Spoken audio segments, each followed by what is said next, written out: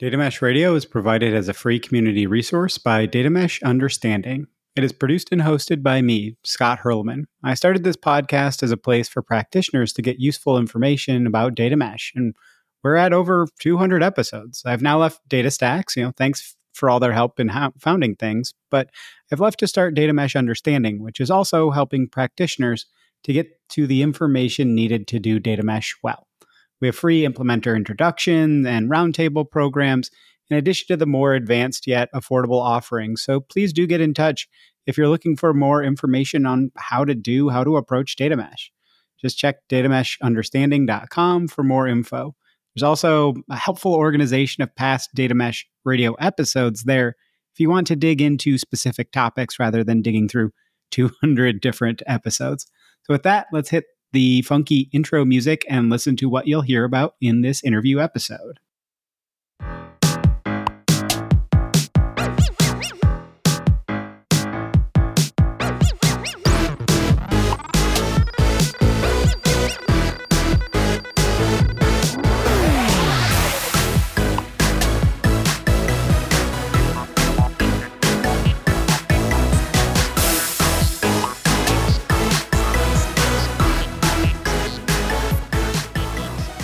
This is a Data Mesh Summit Takeover Week. Data Nova, the Data Mesh Summit, is next week, the February 9th and 10th. Ahead of the conference, I'm interviewing 4 of the presenters from the conference about topics related to data mesh, not necessarily about their talks either. In exchange, Starburst, who is putting on the Data Mesh Summit, will be sponsoring some transcripts for Data Mesh Radio episodes, which is awesome. So please check out the show notes and sign up for the Data Mesh Summit using the link. And please let Starburst know that you want more transcripts too. It's really important for accessibility reasons. And now a quick word from Starburst about why you would want to attend Data Mesh Summit. Hi, I'm Jess. Here are the top 6 reasons you should attend Data Nova, the Data Mesh Summit. The next reason is that you get to take a data product masterclass with an experienced Accenture expert. Teresa Tung, Accenture's Cloud-First Chief Technologist, will be delivering a class focused on data products, which are at the heart of the data mesh strategy. Here's a quick clip from Teresa's recent interview on theCUBE. I think they should start looking at their data projects and thinking about them as data products. I think just that mindset shift about thinking about who is this for, what's the business value, and then underneath that, architecture and support comes bear. Back to the masterclass, first, she'll educate you on how to spot a data product opportunity and how to sell the data product concept internally. Second, you'll go through a guided workshop to help you process your data product opportunity and how to get started. You'll leave this 1-hour session with personalized next step content for helping your business build data products. So register now. Bottom line up front, what are you going to learn about and hear about? In this episode, I interviewed Dr. Daniel Abadi, tenured computer science professor at the University of Maryland, with a focus on scalable data management research. Dr. Abadi will be presenting next week at the Data Mesh Summit on data fabric and data mesh, alongside Zhamak and Sanjeev Mohan, who's a former Gartner analyst. We covered a lot about the core of data virtualization and how it can be applicable to a data mesh setup. We both agree that there are many places where data virtualization can play, whether in extracting information from operational systems, stitching together a data product once the data processing has been done within the data product, or at the mesh experience plane, recombining data across multiple data products. Dr. Abadi specifically mentions something like a query fabric. Mentioning Trino is no surprise given his role advising Starburst, but that a query fabric makes use of a data virtualization approach. So it's not just tools that only do data virtualization that we're talking about in this talk. We covered that a natural side effect of having multiple different technologies in use. When you give the domains the ability to use what they choose, there's a difficulty of combining data from multiple sources that needs to be solved. There's always a balance between how much you just copy data and how much you can access in the source system. As data virtualization has been around as a concept for 30 plus years, there's a lot of baggage with the term, but Dr. Abadi sees there being recent advancements in overall computing system and distributed systems that mean more people should take a second look at where data virtualization in general can be useful. But he also warns to do your homework and really think through whether they fit your use case, as you should for pretty much everything relative to data mesh. Query Fabric can make your user experience much more pleasant. Trying to create data products entirely within a data virtualization platform probably won't be very pleasant, at least in my view. The future of data virtualization may be sharing a domain model as the data product, but that technology is just not there yet. So it's probably, Dr. Abadi says, 5 years down the road at the earliest. We talked about a number of other topics like retransmitting/reprocessing data, versioning, the importance of denormalizing data for analytics and how that plays with data virtualization, and a whole lot more.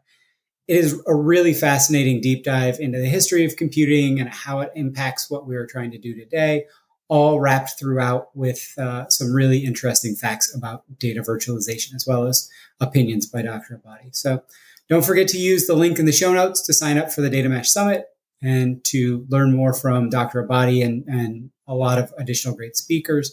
And please thank Starburst for sponsoring the transcripts, so they'll do more of them. Okay, enough of just me. Let's hear from our awesome guest in this interview episode.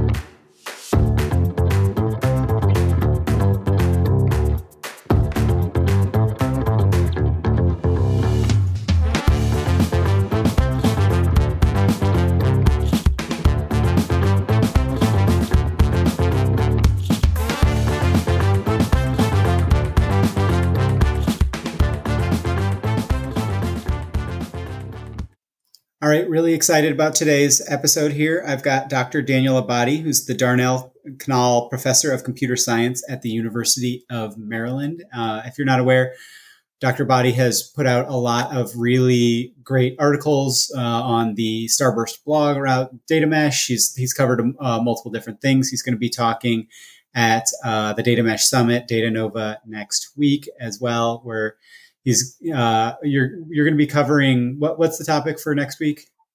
We can talk about the data fabric versus the data mesh. I think that's the topic that we're doing there. Which I didn't want to talk about today for a couple of reasons. One is I don't want to preempt the talk, but two, it's just that thing just gets me.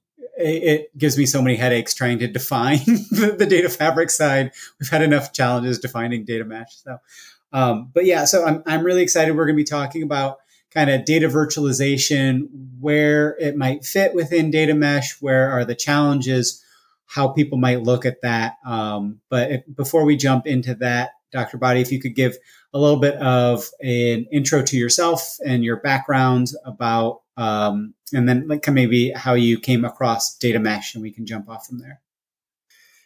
Sure. Yeah. I mean, I'm like you mentioned, I'm a professor of computer science at University of Maryland. Before I joined it 4 years ago at UMD. And before that, I was at Yale for 9 years as a professor there as well. And before that, I was at MIT doing my PhD. So through all those years, I've been doing research in data management and usually scalable data management. So my PhD thesis was in CStore, which was one of the early column-oriented database systems that became Vertica. It was commercialized by my advisor, Mike Stonebaker, became Vertica, and that was sold to HP in 2011. And then I also did research in HStore, which was a sort of scalable transactional database system that was also commercialized into a company called VaultDB. And then when I was at Yale, we did research into a project called HadoopDB, which became Hadapt, which I myself commercialized with my co-founder, Justin Borgman, who is now the CEO of Starburst. So Justin and I go way back, and that sort of explains why I'm helping out Starburst a little bit with advisory duties in the last few years. I go way back with the CEO, Justin. Anyway, so that's that was Hadapt, and then I also known from research in Calvin, which is sort of another scalable transactional database system, and there's a few commercial versions of it out there, including Fauna, which has been around I think around 6 years now. So anyways, that's sort of what I do, what I've been doing. I'm sort of very interested in scalable data management problems and seeing them out in the real world, making sure that people actually use the research that we do in the lab. So as far as the data mesh, it's something that it's surprisingly making a lot of inroads into academia now. I've if you talk around at the database conferences like Sigma and VLDB, and chat with people there, people are talking about it as sort of an interesting alternative to traditional data warehousing and centralized data management. There hasn't been so many papers on it yet, but I expect there will be more and more papers sort of, next few years on the data mesh. I think, sort of it speaks right to the heart of sort of scalability, which is, a big focus in our field. We as a community, we've really focused on scaling the technology a lot, as how to get data management systems to scale the petabytes of data. But we haven't spent so much time as a community thinking about the human side of it and how do you scale the human work involved in managing data at scale at these big enterprises. And so data mesh kind of comes in there at the human side and sort of nicely complements a lot of the work we do on the technical side and in the community. And so being able to support that with underlying technologies that can help further the data mesh is something that I think the research community can really do a lot with. So anyway, that's how it came into it. And of course, also my system advisor at Starburst, Starburst has fully embraced the data mesh in all kinds of different ways, so I sort of see it from the angle as well. Yeah, and I hadn't really thought of this before, but when you think about distributed systems, it is about scaling that system is the way we've focused on it. Coming from DataStax, and DataStax recently kind of decomposed to Cassandra, and so now you're managing it at the table level for the AstraDB stuff. And so it's not about, okay, we have to scale these huge systems in and of themselves. Data mesh is that same of like decomposing it. So we're building a scalable interaction point rather than these systems in most cases have to scale way, way up. And that's the kind of decentralized architecture of, there are certain cases where you're going to need that, especially on the operational side of these massive scale things. But on the data side, we want to decompose it into such a way where things are decoupled and that so they're scalable from that standpoint, but that they're also you're not throwing 8 million things on the same Kafka system or whatever. And so one becomes a noisy neighbor and it brings down all these different pipelines and things like that. So I think it's an interesting topic, but specifically for today around data virtualization, before I kind of color the conversation or anything with my own view, I'd love to hear kind of how you're thinking about where data virtualization fits, and maybe data virtualization, the technology or the approach versus the technologies, and how you might even define that and where you think it might fit within data mesh. Sure. Yeah, that's a very general question. So I mean, I think one reason why data virtualization is kind of coming up a lot in the context of data mesh is that the data mesh itself really encourages sort of teams of domain experts to do their own thing. I'm not totally. I mean, obviously, there's coordination and some amount of federated governance to some degree, but at the end of the day, there's much more independence in the data mesh than you have in other approaches to data management within the enterprise. And so you really want to allow these teams to use the technologies they're most comfortable with. I mean, you're within some constraints. We can't sort of allow anything, but if they feel more comfortable using technology Y or X, you don't really want to say don't do it. We don't want to sort of be forced to place our central team and sort of distribute them across to the individual teams and have them sort of force them to use particular technologies. Like, I think we want to have the teams be as independent as possible. And so therefore, they may use different technologies. And so as a result, it's sort of a natural sort of side effect of the data mesh. If you give each domain as much independence as possible, is that you will have different technologies in use within the enterprise. So when you have that that existence of these different technologies, then what do you do when you want to create a data product, right? So generally speaking, a data product, it can be based on a single source, but the most powerful products, of course, involved bringing together data from different sources, and even other product as well, and so building upon product and so on until you get to some kind of end result at the data scientist or data analyst side. So if you're going to be combining data from different locations, and those sources and those initial early stage data products are using different technologies, then having tools which are capable of bringing data together from different technologies are very useful. And now the obvious question is going to be, how much you want to push down, how much you want to pull and copy, and that's, I think that's probably going to be something that we're going to discuss over the course of today.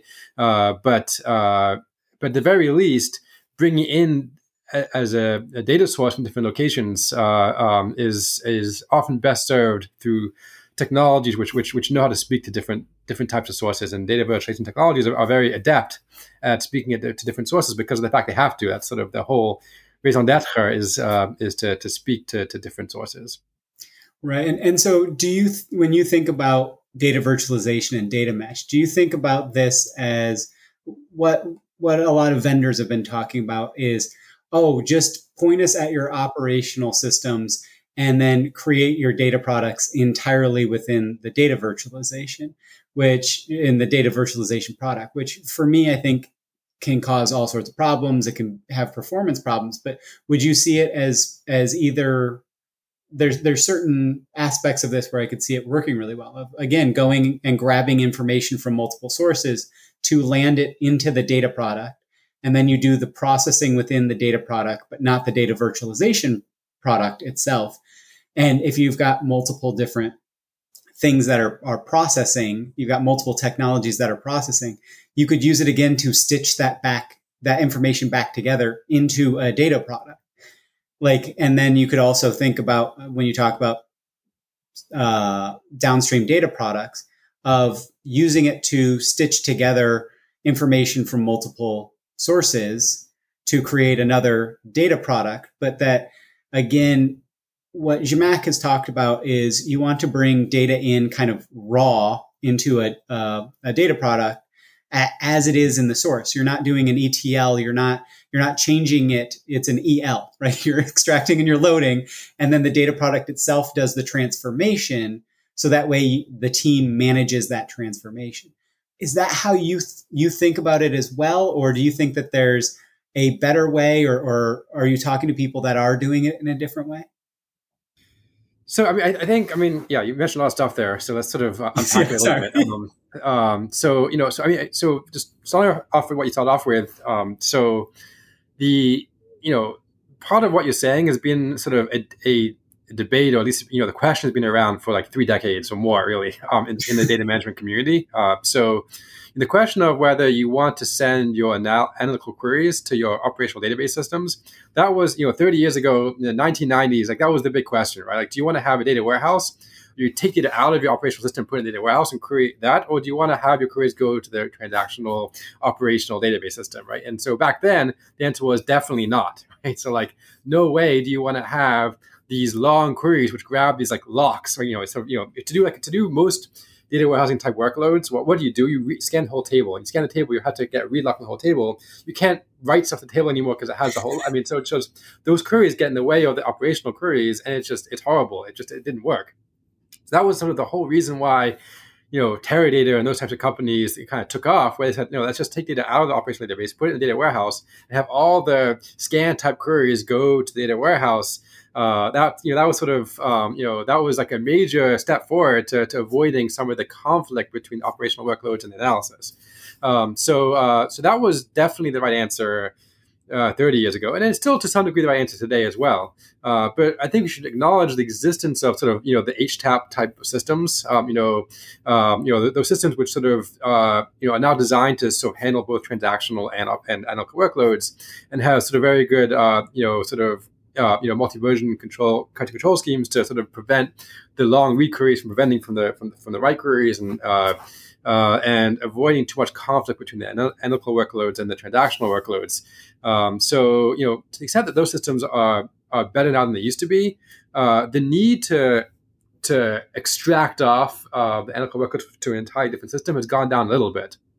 There's still benefits to it. I don't think any system's got it perfect today, but I guess the trend line, the direction is that we are getting better now at resource management and multi-version currency control and all those things you need to make operational and analytical workloads work together nicely. So, in theory, at least, within a few years, we could be seeing a case where even data products themselves can be made, as a virtualization layer above operational workloads. But still, today, it's dangerous, and in many cases, probably not something you want to do if you're reaching out to sort of a simple MySQL or Postgres database, which Postgres has at least MVCC. It's not quite so bad, but still, in general, it's a little bit dangerous to query those operational database systems as they are right now with any kind of analytical workload, including data mesh workloads. So I think that's one piece to what you're saying. So therefore, sort of, one goal, therefore, is to as you mentioned, is to bring in data into a separate, copy the data first, EL, into a data product, and then from there, you try and do the transformations separately from where it originally existed. But then there's also another piece of the question as well, which is that that's all. When you say operational, it usually means sort of like you're doing a lot of writes to it, right? Individual writes, whether it's transactional, whether it's sort of like simple inserts, but you're doing a lot of writes. But there are also sort of operational analytical databases as well, right? So you may have a Teradata as at that organization, or you may have a Hadoop cluster or a Spark cluster, which is doing most analysis, right? So those are operational in the sense that sort of you're using them to answer questions on a regular basis, but they're designed for analysis, and it's often less tricky to be able to reach in on the fly and get data in a virtualization scenario without causing significant problems with the ongoing operational analysis using that same infrastructure.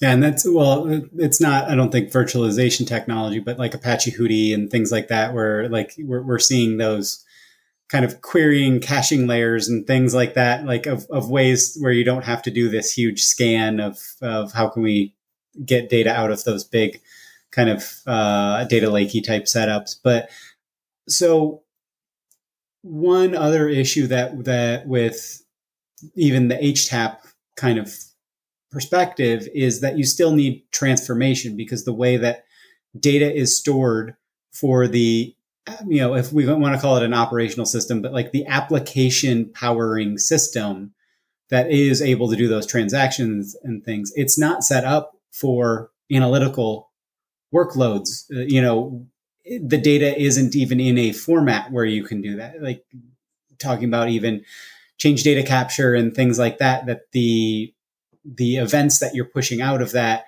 it's about what happened or what changed in the application store in the way that the application store stores the data, not how people care about the actual data.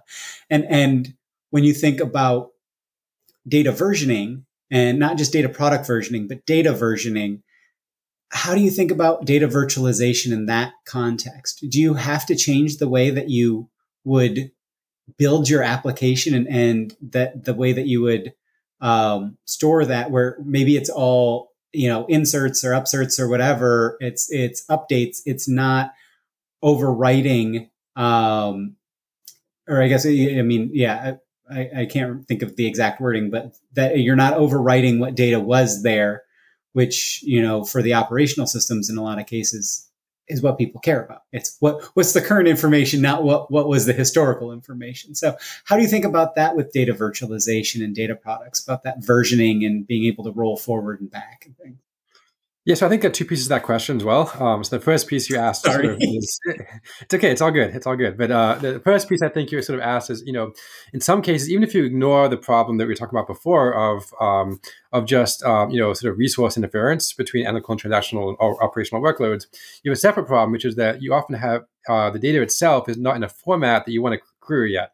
And so you don't want to sort of continuously you don't want to continuously sort of retransfer data every time. And if you use a virtualization tool to get the data, and part of that processing involves transformation, then you have to sort of go through that process every single time you access it. You have to retransfer it every single time, and that's a problem. So that's one thing you mentioned. And then you talk about versioning, which is sort of another important issue which we should discuss as well. So let's divide those two points separately. So let's do the first one first.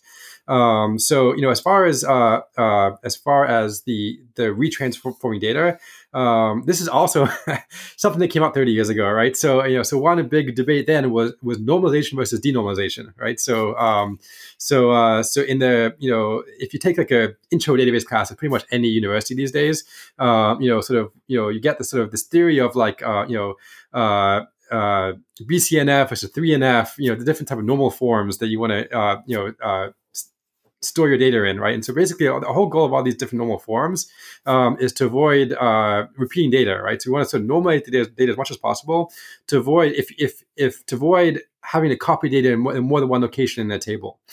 So for example, if let's say 4 people, let's say in my family, so we have in my house we have 6 people currently living in my house, right?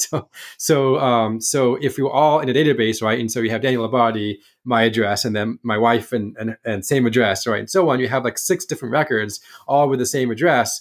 So that's considered bad in terms of traditional normal forms, because you're repeating the whole address. The right thing to do would be to normalize that off, have a separate table for the address, and then have a pointer, or reference to that address. Only store the address once, and have each of 6 of us have use that same reference to that same address. That's sort of how you do things in the operational side of things.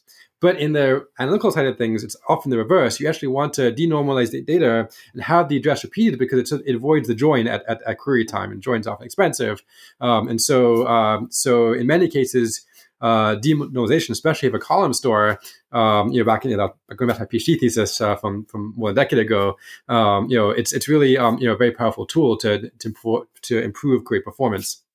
So basically the answer to your question is absolutely. If you want to store data differently when you analyze it than how it's stored right now, operational database, then for sure you want to move it first into how you want to analyze it, and then that requires a copy. Yes, it does require a copy, but that's it saves a lot of work down the road. And now it's in a storage format and in a organization and in a schema that's optimal for querying that data. So again, yes, that would be a reason not to point the virtualization tool into the operational database system. Still, though, it doesn't sort of get rid of the need for virtualization, right? So it's still the case that, okay, now I've transformed the data into a data product or into some other location somewhere else into a format that I want.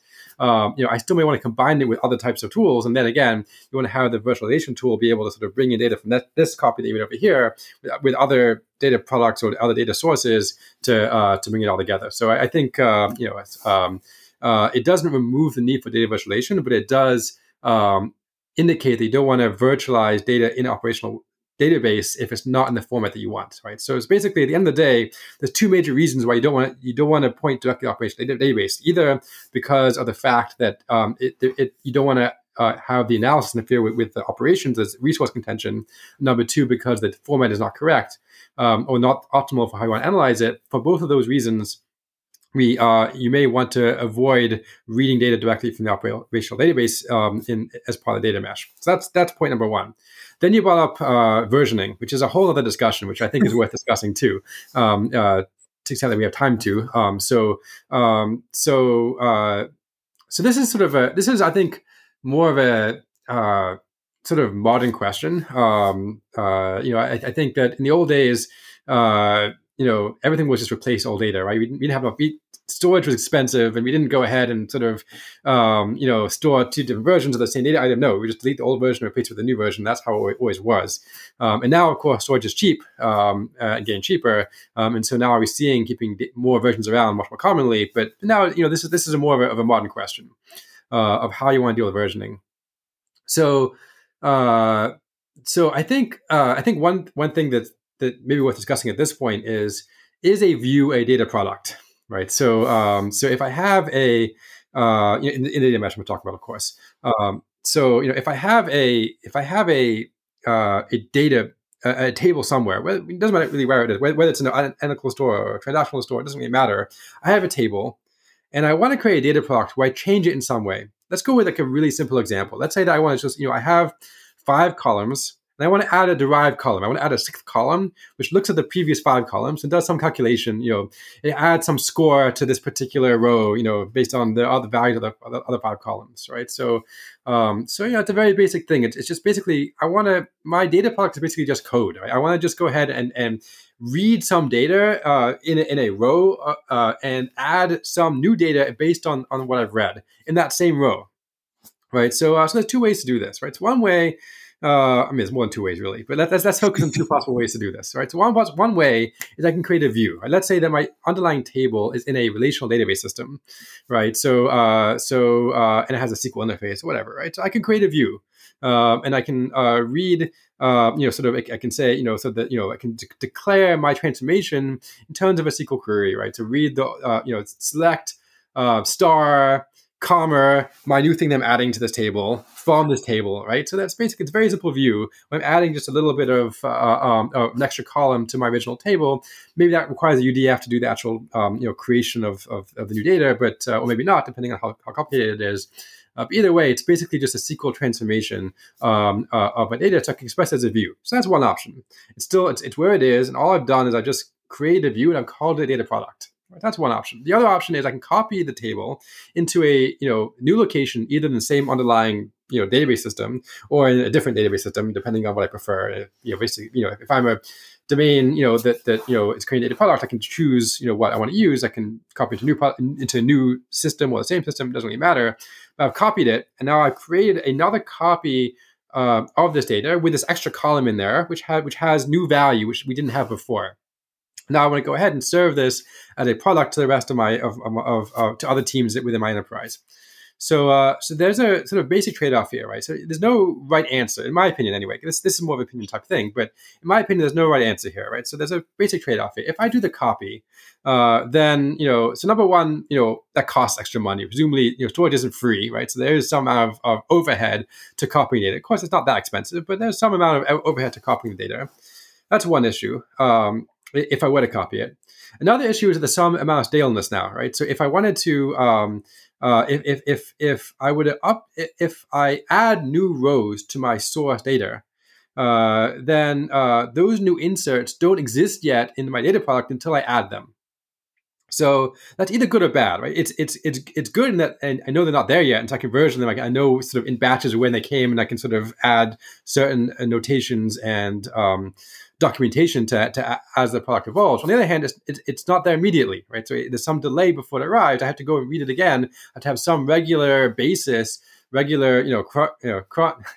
job that goes and reads the old data and finds the new records and adds them to my new data product.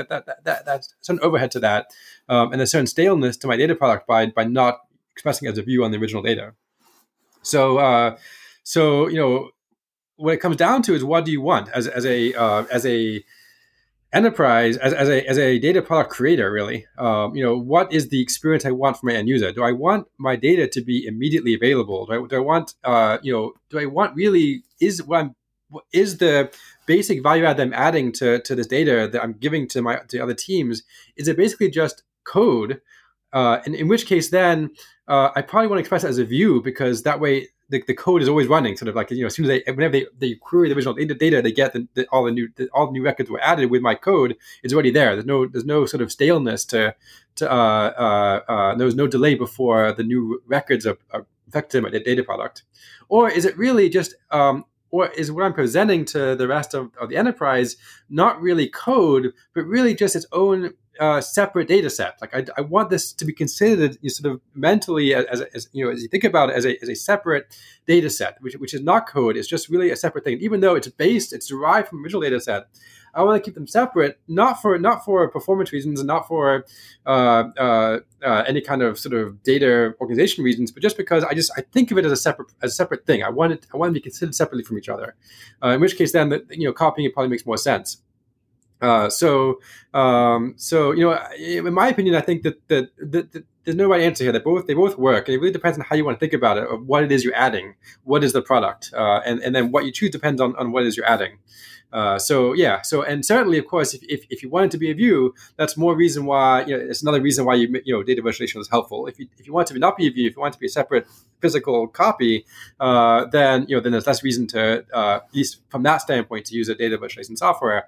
But still, I mean, again, for other reasons you mentioned before, still you may want to combine other things that the other reasons why it could be useful. But that question, I think that both answers are right depending on the context. Yeah, and that's kind of one of the main frustrations around data mesh is that it's your mileage may vary, and this is highly dependent on your own organization and things like that. I think if you're talking about if the first thing that you were talking about was a data product and the second thing was a data product, the answer is you just merge that into the original data product. And if people don't want that sixth column, they just don't take that sixth column in their query, right?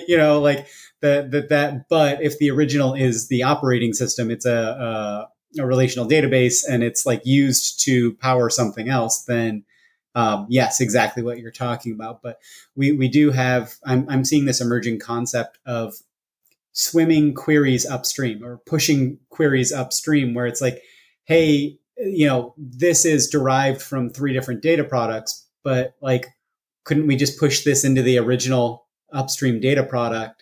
And that it's just another, it might be a table within that. It might be however you want to think about that view concept.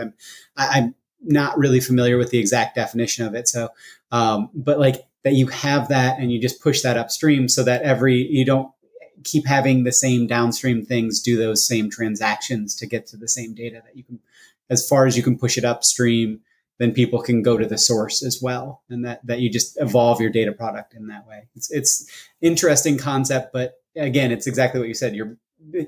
Both are right. Like, so, we are coming up on time here, but I know I opened a lot of Pandora's box of different topics. But is there anything that you wanted to make sure that people are aware of relative to data virtualization and data mesh? It sounds like you're kind of the opinion of it has its uses, but like be careful with it. It can send you down bad paths, but like it's also a very, very useful tool. So look at it where it makes sense, but don't try to apply it to everything. I don't want to speak for you. So if that's true or not true, please push back. But is there anything that we didn't cover that you wanted to more or have people circle back with you maybe even on?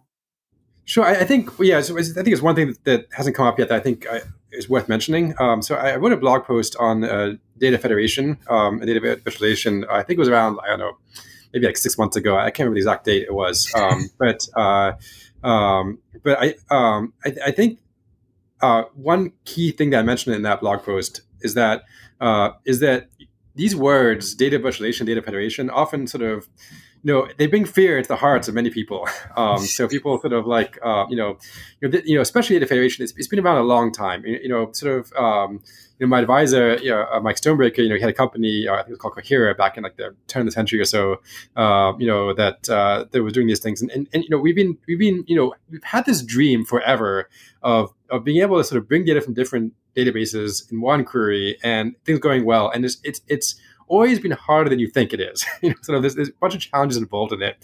Number one, you have to be, the virtualization tool, the federation tool has to be able to speak the language of all the underlying systems.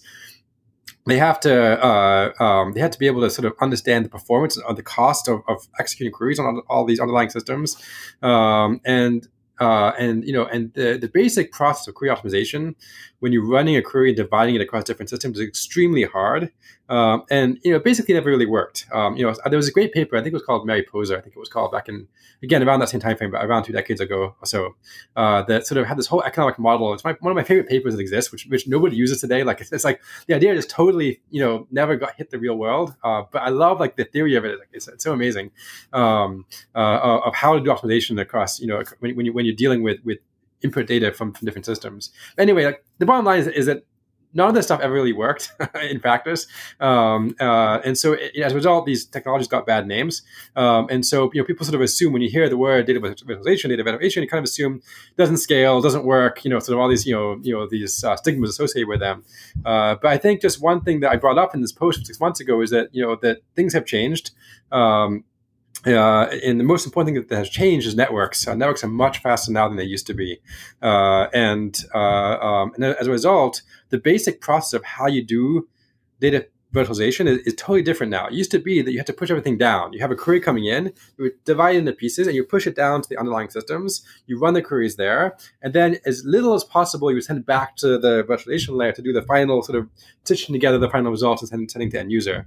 And that is what caused a lot of the problems because you're pushing too much stuff down, you have to understand how the optimization works in all different systems and how they speak the languages and so on. That was very complicated.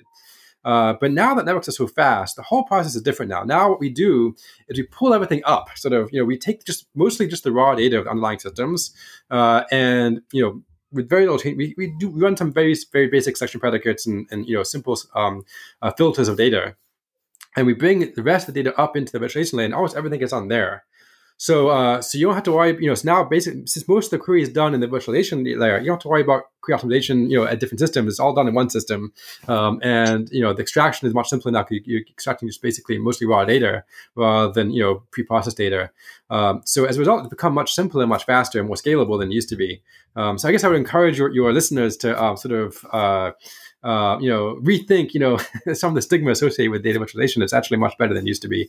And I think it's more of a viable solution than it was even 5 years ago. I don't like to mention individual companies, but, as far as open source tools, like Presto and Trino, sort of, they really, you wouldn't really think of them as data virtualization tools, right? You really would think of them as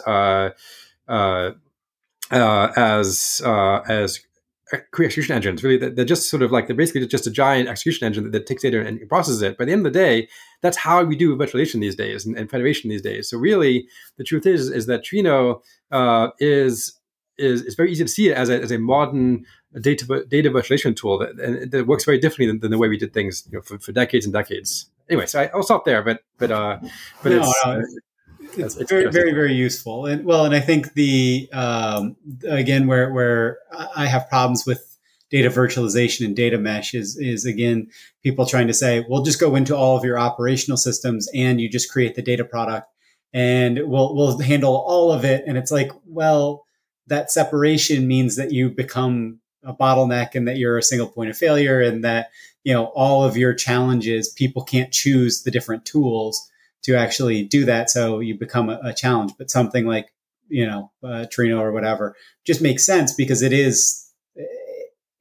we have the ability to scale out of something that absorbs that data and can process it very, very quickly, that it's optimized exactly as you said, where you don't have to then sub-optimize every single query for every system. So this was a phenomenal conversation. Really enjoyed it. I'll drop your links in the show notes for how people can get in contact if they want to follow up. Is there anything where you want people to be sending you more information rather than coming to you to try and answer questions? But is there anything that you want to hear about what people are doing? Yeah, I mean, I guess I'm always interested in hearing about real data mesh, implementations.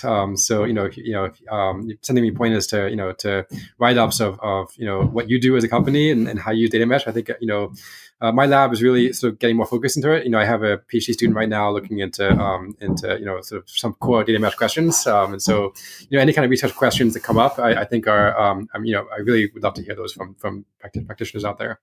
Okay. Well, and there is in the data mesh learning Slack, there is a channel called Academic Papers. So there are a few that have come out and as people are looking to put out their stuff, I know it can be a little squirrely around research as to what people are sharing about, but it's a good resource for people. So thank you so much, Dr. Abadi, and thank you everyone for listening. I'd like to thank my guest today, Dr. Daniel Abadi, tenured professor of computer science at the University of Maryland. As always, you can find links to his social media and the posts he mentioned in the show notes. And as I'm saying a lot this week, 1, please make sure to sign up for the Data Mesh Summit using the link in the show notes. And 2, Please thank Starburst for providing transcripts so we can get more of them. Accessibility matters. Thanks. One last reminder to sign up for the Data Mesh Summit by clicking through the link in the show notes. Again, this will show Starburst that a partnership with Data Mesh Radio is a good thing and that we can get transcripts for more episodes going forward. Thanks. Please enjoy this outro music as provided by Rathin Sauni, who's a solution architect at Starburst and goes by the name of DJ Mesh. It is almost 3 minutes long, so I want to make sure people are aware of that.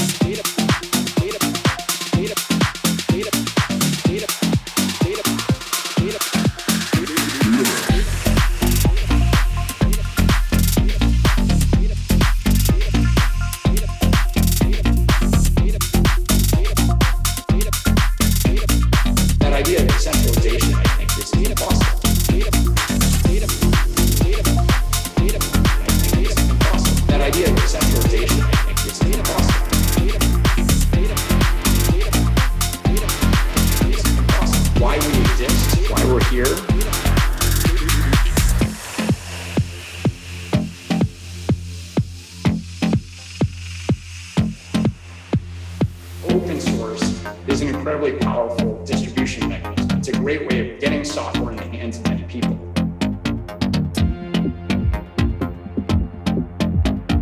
It's a great way of getting software in the hands of many people. And then you can do your analytics.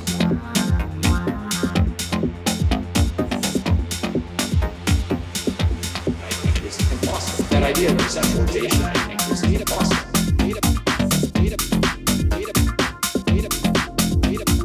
That idea of decentralization, I think, is impossible.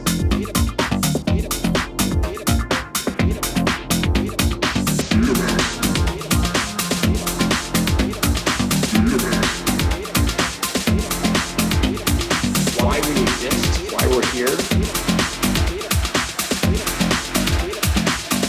We call him Captain Mesh.